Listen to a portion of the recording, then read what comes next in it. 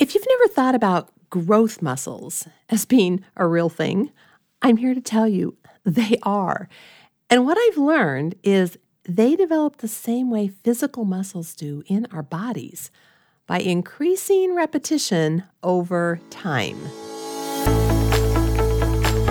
Hey, I'm Amy Barge, your personal growth environment specialist, and my passion is to help you go from living by default, doing without thinking, to living by design, by growing on purpose. Now, if you're wondering, okay, what does that look like really? I'm here to be your tour guide because as someone who has survived the 3 big Ds, death of my parents, a painful divorce, and being downsized from 2 different jobs, I've discovered some insanely practical tips that have helped to keep the gremlin of fear and doubt from taking up rental space on my mental couch. I don't know the exact words your gremlin may be telling you, but I do know this. You're smarter than you think, and you're more resilient than you know. And you're absolutely in the right place if you're ready to give your mindset muscles a workout and get growing. Welcome to the Growing with Amy podcast.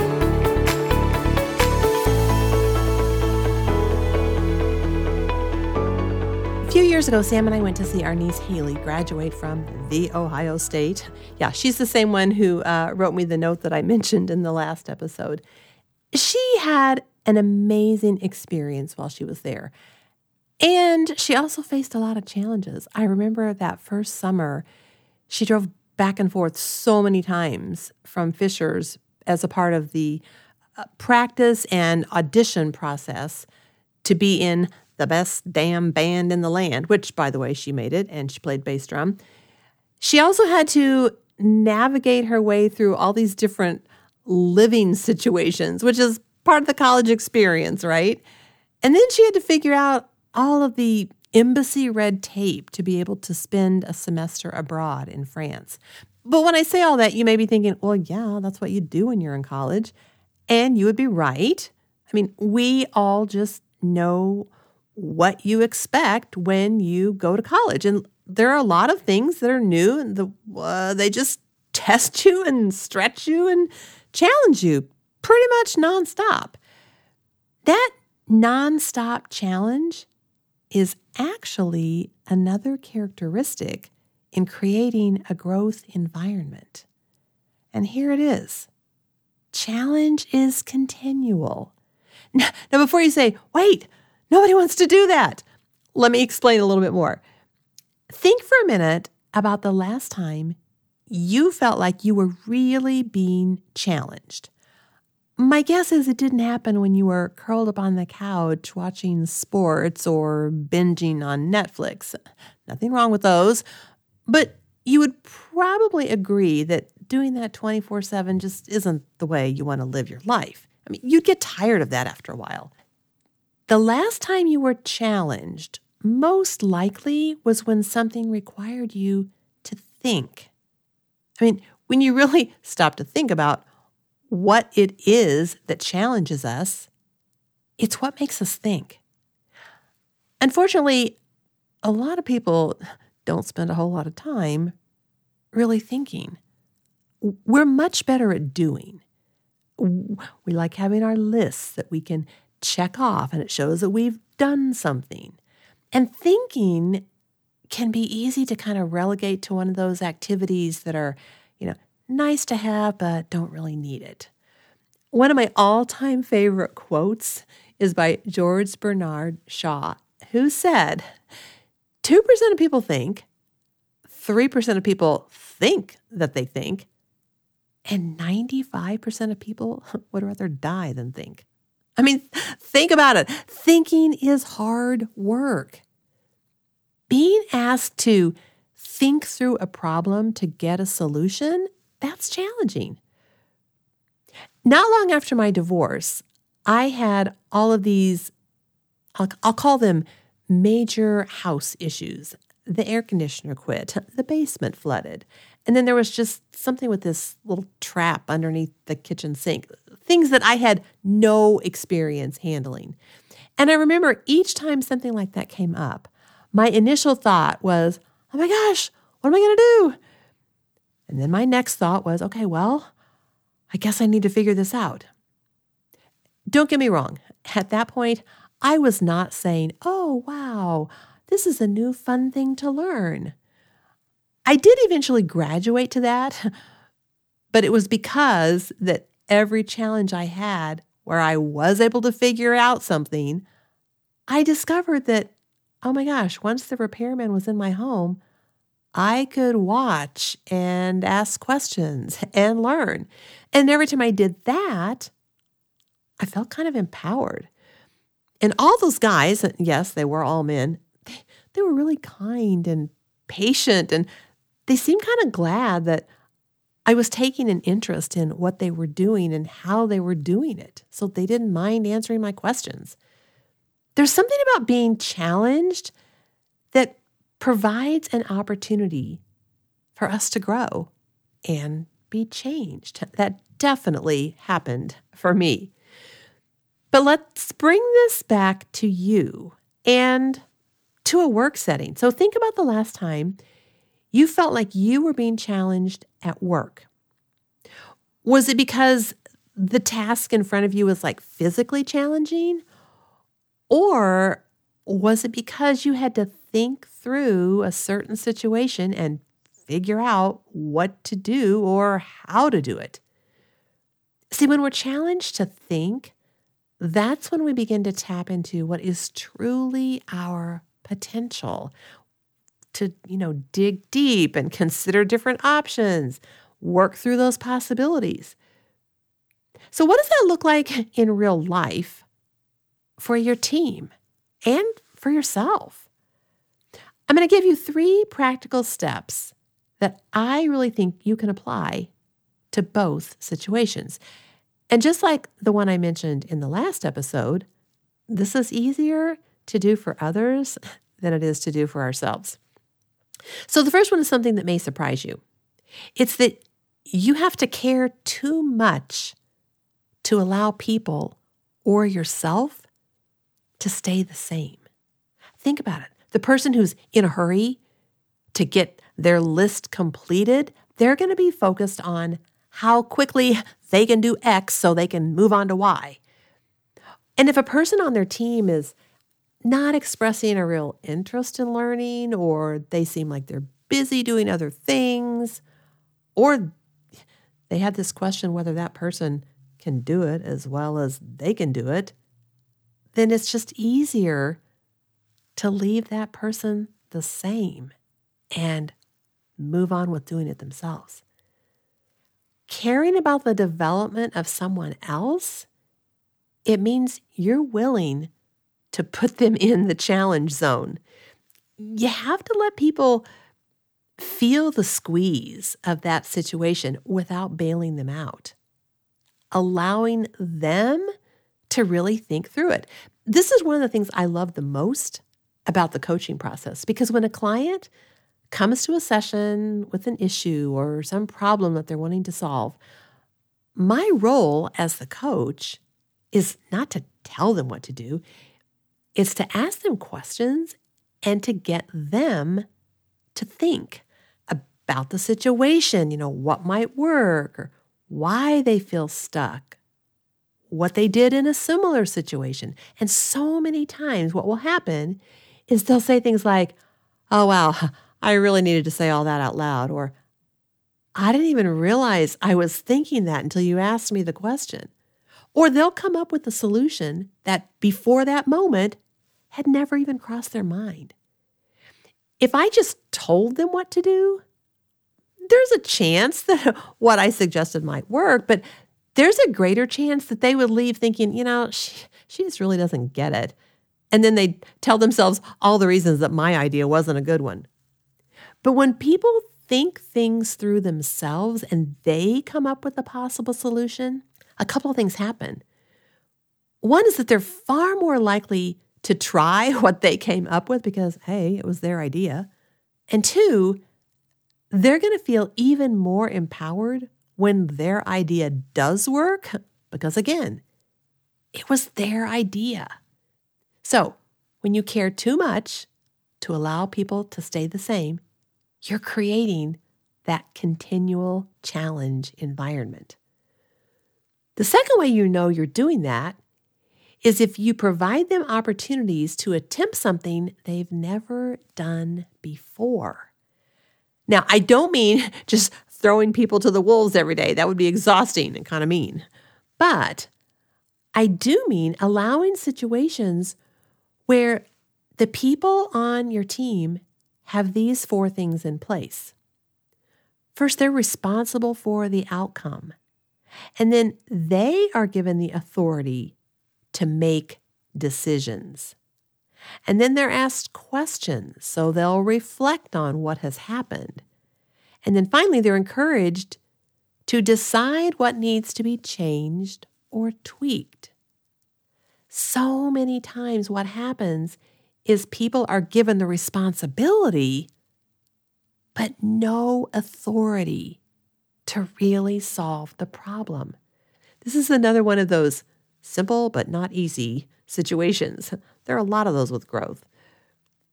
I remember a friend of mine telling me about how one boss that she had used to send her out in the city for a meeting or to pick up something for the team that took her somewhere she'd never been before. And she had to figure out the best route to get there and how much time to allow and where she was going to park.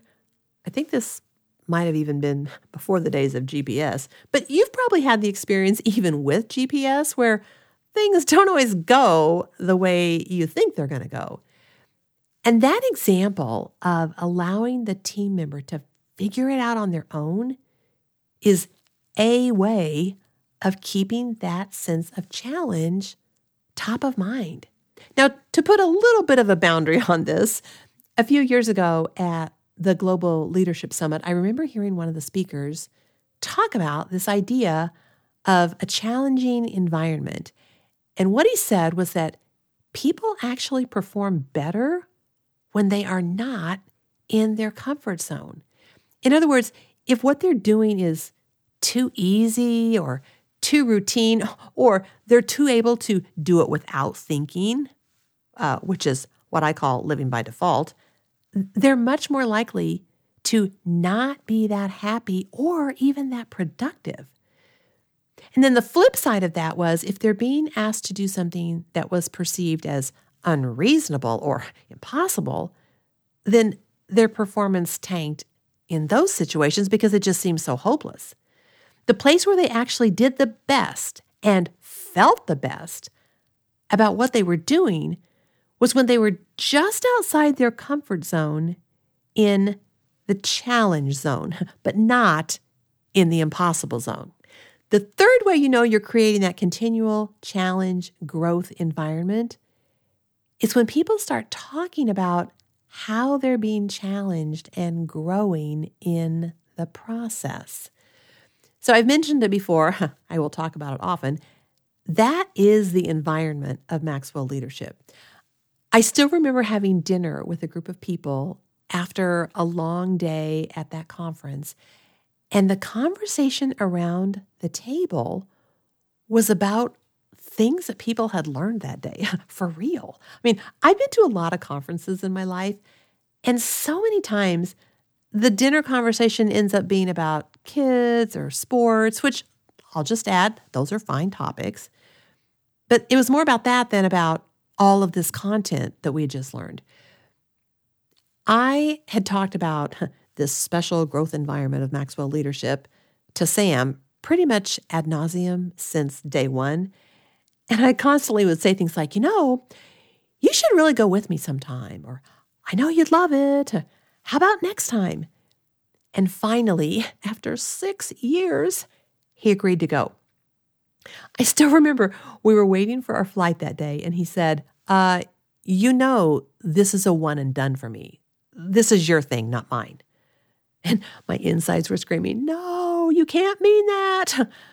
But out loud, I just said, okay. Well, after a day and a half of being at the Maxwell conference in the room, he looked at me and he said, babe, you were right. I needed to be here to really get it, and I get it.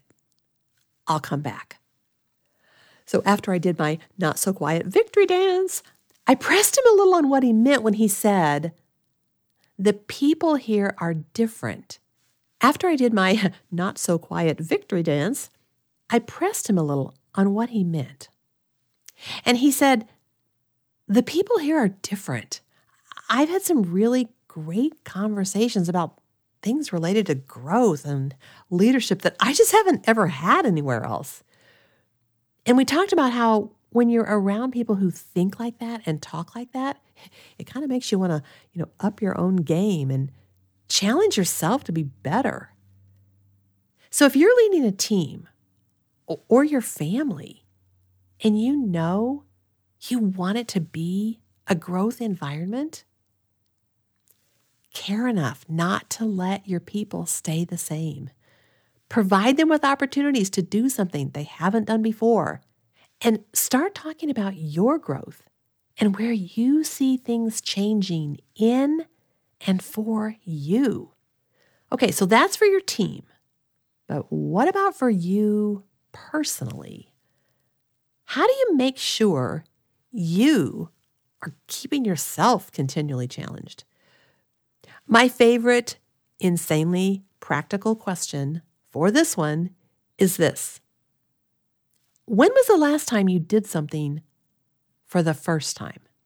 If you can't think of anything in the last, month or so, it's a pretty safe bet you're getting comfy. And growth does not happen when you're comfy. I mentioned this briefly in episode 1 when I shared several of my firsts after my divorce. And one of those was getting connected with these dating sites for singles. And at that time, I was living in a suburb of Chicago, about 30 minutes south of the city. And I was working in an office that was close to what was then called Comiskey Park. I don't even know what they call it now. But anyway, not quite into downtown. But my point is, I had driven close to downtown, but not all the way downtown. And this singles event that I had decided to attend was downtown Chicago. I still remember that feeling of being in my car, heading to this place that I had never been, and just feeling the feels of being nervous and a little scared, uncertain of what I was going to experience, but at the same time, a little bit excited, and that I was doing it all by myself. So the event was at this clubhouse of one of the members of the group, and it was on the rooftop of the building where he lived. Believe it or not, it was a potluck where everybody brought food. Anyway, I get my plate of food, and I stepped out onto this big balcony area, and I look around the crowd, and there were 2 places that I could sit. One was at a table that was all full except for one seat, and it had both men and women sitting at the table. The other was a table of all men. So I stood there with a decision. Did I sit where I could just slip in and barely be noticed? Or did I go sit with that table of all men where I knew I would definitely be engaged in conversation? And I remember thinking to myself, Amy, you came here to meet men. Go sit with the men. So the men won. That's where I went. I don't remember all of the men's names from that night, but I do remember things about them. One was this guy who played the organ at a college nearby, and another one owned a chain of car washes, and another one had this big gold chain necklace that was too big and too gold, and then another one I dubbed Comb Over Ed because of his hairstyle. And I knew as I sat there chatting that night that none of those guys was going to be my Mr. Right. Although the gold necklace dude did slide his business card across the table to me and said, "Call me." Yeah, I didn't. But I remember as I drove home that I was very aware that the experience was way less about any of the men that I met and a lot more about me and how I had chosen to show up. When you've gone through a divorce, it can really do a number on your self-esteem and your willingness to risk and to trust. And I sensed even back then that every time I pushed myself to do something new that made me feel afraid, I was building my growth muscle, although I didn't know to call it that at the time. But what I've learned about growth muscles is that they develop the same way physical muscles do in our bodies, with increased repetition over time. I mean, if I had stopped after that one experience of attending a singles event because I didn't meet Mr. Right, I would have missed out on so many opportunities to grow. And ultimately, I would have missed out on meeting Sam. That's a story for another episode. So as I wrap this up with one final story, I'm going to come back to you. Being willing to keep yourself in that state of continual challenge is a challenge because it's easier to stay comfortable right where we are. A few years ago, we had these dahlias in clay pots on our deck, and they looked great for about 2 weeks. And then after that, it was like nothing I tried worked. I moved them around and I fed them and I watered them more and I watered them less. I even tried talking to them, but they just never did thrive. I'd get like one kind of wimpy bloom and that was it. So that fall when we cleaned things off the deck, I just stuck the pots with the plants still in them in the garage. And I said to myself, well, at least I can reuse those pots. So the next spring we had our mulch delivered and I was like, hey, I'll use those clay pots to hold the tarp down over the mulch until we have time to spread it. And after a few days, Sam said, babe, those pots are blooming. And sure enough, each pot had a little sprig of green coming up through the dirt. Now, I thought dahlias were an annual, so I was completely shocked that they were actually trying to grow. I knew they weren't going to thrive on that deck, so just kind of on a whim, I dug some holes and put them in the ground underneath the redbud tree we had out in our yard. I wish I could show you a picture of what those dahlias did that year because they bloomed with multiple blooms all summer long, all these glorious colors. And every time I looked out my kitchen window, it was like I had this bouquet of beauty underneath that tree. And then one day it hit me. Those flowers had survived, barely, in the pots on the deck. But for them to really thrive, they needed to be in a different environment, one that gave them what they needed so they could flourish. And I have come to believe that so often we as people, we're just like those dahlias. And it's easy to stay confined in a clay pot because it's what we've always known or it's what we've always done. There's actually a name for that. It's called destination disease. Yeah, you're surviving, but you're not thriving. If you've ever wondered where you might be stuck or what might be keeping you from really growing, go to my website, amybarge.com, amybarg.com, and in the upper left-hand corner of the homepage, there's this image that says blind spot glasses. Click on that and you'll get a free resource that will tell you some of the most common reasons people stay stuck and not growing. So here's my question for you. Where do you need to challenge yourself to get out of the clay pot and into the yard so you can really grow and thrive? For challenges to be continual, we have to be in an environment that requires thinking.